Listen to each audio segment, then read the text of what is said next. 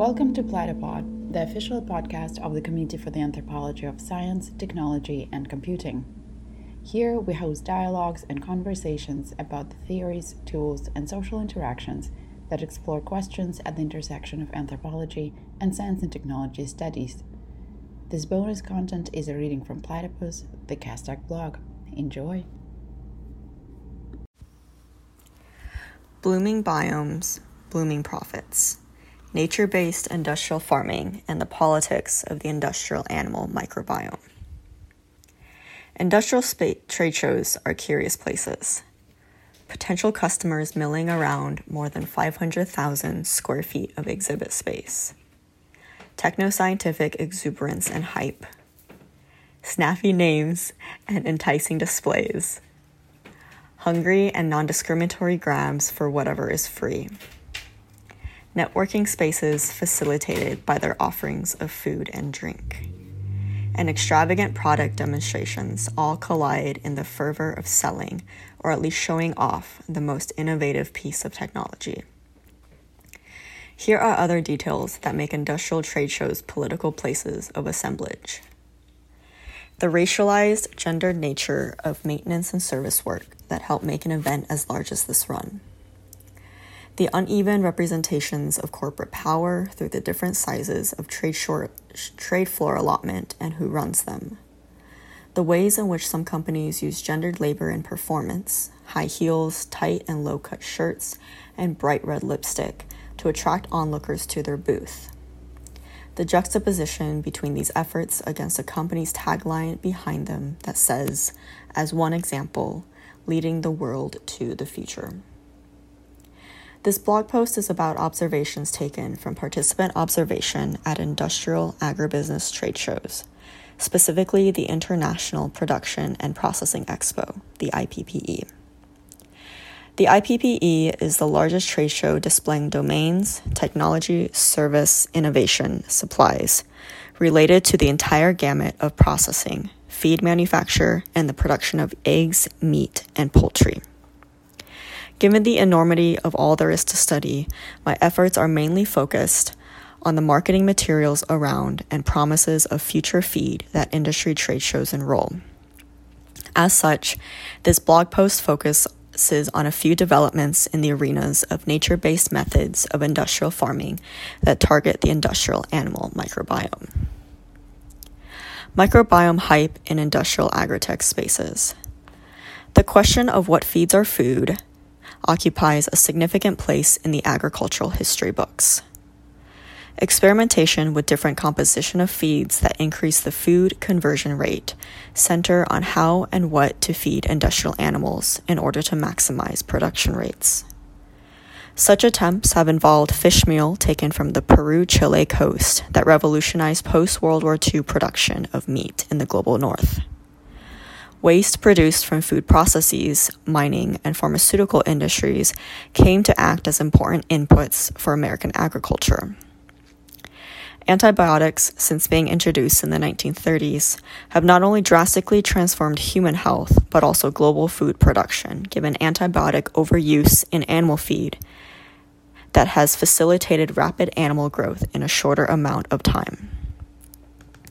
And transforming animal stomachs as experimentation and efforts to safeguard a variety of problems ranging from human health, food insecurity, and atmospheric pollution. These experimentations in feeding have significantly contributed to the transformation of industrial agribusiness into one of the largest and longest-standing oligopolistic corporations in America. As such, the metabolic concerns over feed and feeding represent crucial sites of inquiry regarding future food production. Nature-based methods of animal farming build on these histories of animal metabolic experimentation that locate the industrial animal gut microbiome as a site for future optimization. Enzymes, patented bacteria, vitamins, effective probiotics, peptides, and trace minerals such as copper have all been proposed as mechanisms to further maximize animal growth and production. These methods promise to maintain, if not exceed, the same levels of growth achieved through antibiotics, but through probiotic mechanisms. Emerging claims over the gut-brain axis, the microbiome, and new metabolic pathways that promote more efficient energy conversion rates represent new targets of biomedical and technoscientific intervention across human and non-human animal scales and sectors. As the logic goes, if these nature-based methods can enhance nutrient energy conversion through more efficient gut absorption of nutrients, then less feed would be required for yielding quick and massive amounts of growth. The animal gut ecosystem is thus cast as a providential area that promises everything from increasing animal productivity, growing animals faster, decreasing carbon emissions, less energy used to grow animal feed, and guaranteeing continued food security, more global food production. These conversations come at a time where concerns over antibiotic overuse in industrial animal agriculture and its concomitant threats of antimicrobial resistance, AMR, are urgent. Yet current global policy changes, regulation, and antibiotic management are patchworked and lack the kind of long-term reform that would challenge the philosophies undergirding factory-like production of cheap meat. In light of this complex setting, nature-based animal farming positions itself as a shiny, natural tech fix that still helps maintain the system of global capital food production as is, an example of what Jesse Goldstein has termed non-disruptive disruptions. Places such as industrial agribusiness trade shows depend upon hype and techno-utopic maneuvers to make a sale. These promises about the future consistently flatten complex social issues into qualms easily solvable through free market enterprises and investments, advertised as technological solutions while masking significant consequences and details. Examples such as bringing nature back to the farm, agritechs, and because nature gets it right, Nuvio poultry, imply that a return to natural ways of farming is not only seamless, but the way it should be and has always been. But these imaginations of an ostensibly pure form of nature to go back to not only belie the fact that industrial agribusiness has long grown big off of the blurring of animal biology and technoscience, but also by occluding the realities of environmental, human, and non-human destruction left in its wake. Such appeals to so-called natural modes of farming through animal gut optimization and the scientism of the industrial animal microbiome feed into the magical thinking that natural foods and healthy gut microbiota, for consumers as well as the animals that are consumed, are unquestionably desirable. Yet sentiments such as these, transformed into enticing marketing tools for investors, industry affiliates, and even consumers, still maintain the bedrock assumption that factory-like production of cheap meat can be naturalized into acceptance and goodwill. Attention to the industrial animal microbiome occupies an uneasy space within a flurry of settings in which microbial relations seemingly promise everything from better health to a drastic reconfiguration of what it means to be human. But within the context of global capitalism, nature-based methods of farming continue to be inescapable from the bottom line. The figure of the singular chicken in Cygnus's blooming biomes, blooming profits, farmed the biome at the IPPE, combined with similar sentiments that explicitly promise to turn animal health into business health, make animal gut health isomorphic with capital accumulation. These moves to nature-based agriculture also mirror how developments in precision agriculture and algorithmic rationality promise similar futures: more sustainability, more necessary growth, all while sustaining conventional industrial farming and business practices. In this way, nature-based agriculture and the promises of the industrial animal gut ecosystem that develop alongside it become less of a revolution and more of an evolution in the path of maintaining the structures of industrial agribusiness. Finally, the microbiopolitics of the industrial animal microbiome also invite in a slew of critical questions regarding how these maneuvers continue to shore up industrial agribusiness's power as is.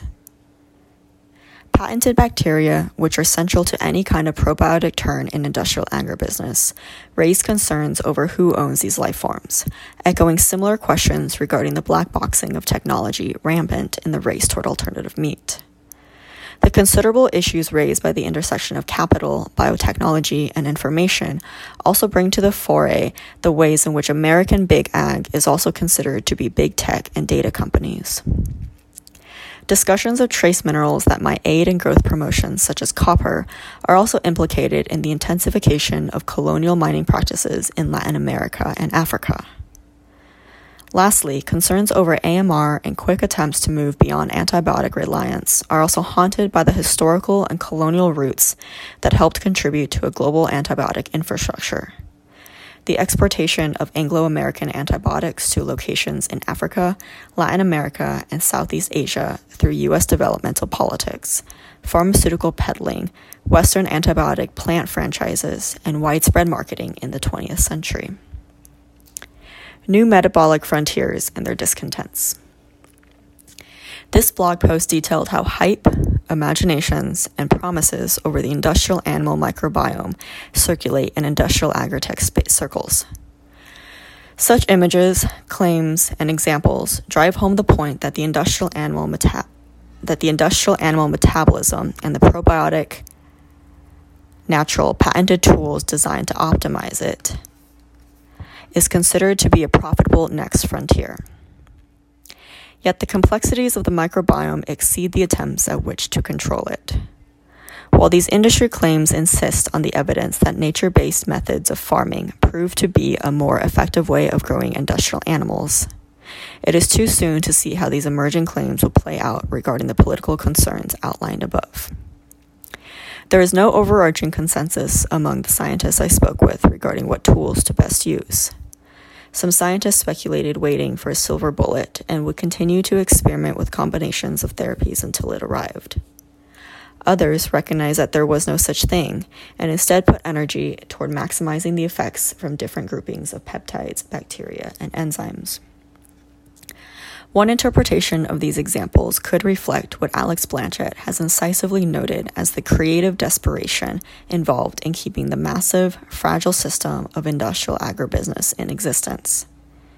Several times I heard mention of trying to overcome the plateau regarding poultry hatchability rates, and even overheard one industry member bemoan to another that innovation was slowing in the poultry sector as compared to other agricultural sectors.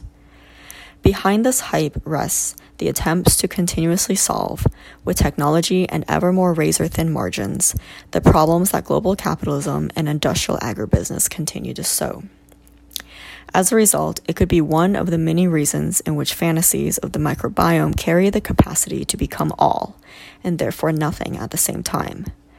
Within industrial agritech and agribusiness spaces, these promises generate a proliferation of a set of claims that attempt to manage the inherited capital ills within tenuous ecosystems.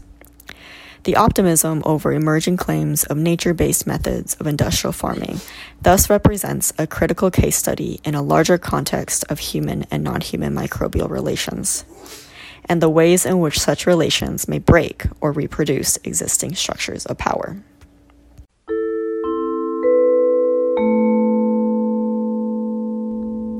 Thanks for tuning in. If you have any comments and feedback, feel free to share them with us on the blog. You can find the link to the post in the description of the episode.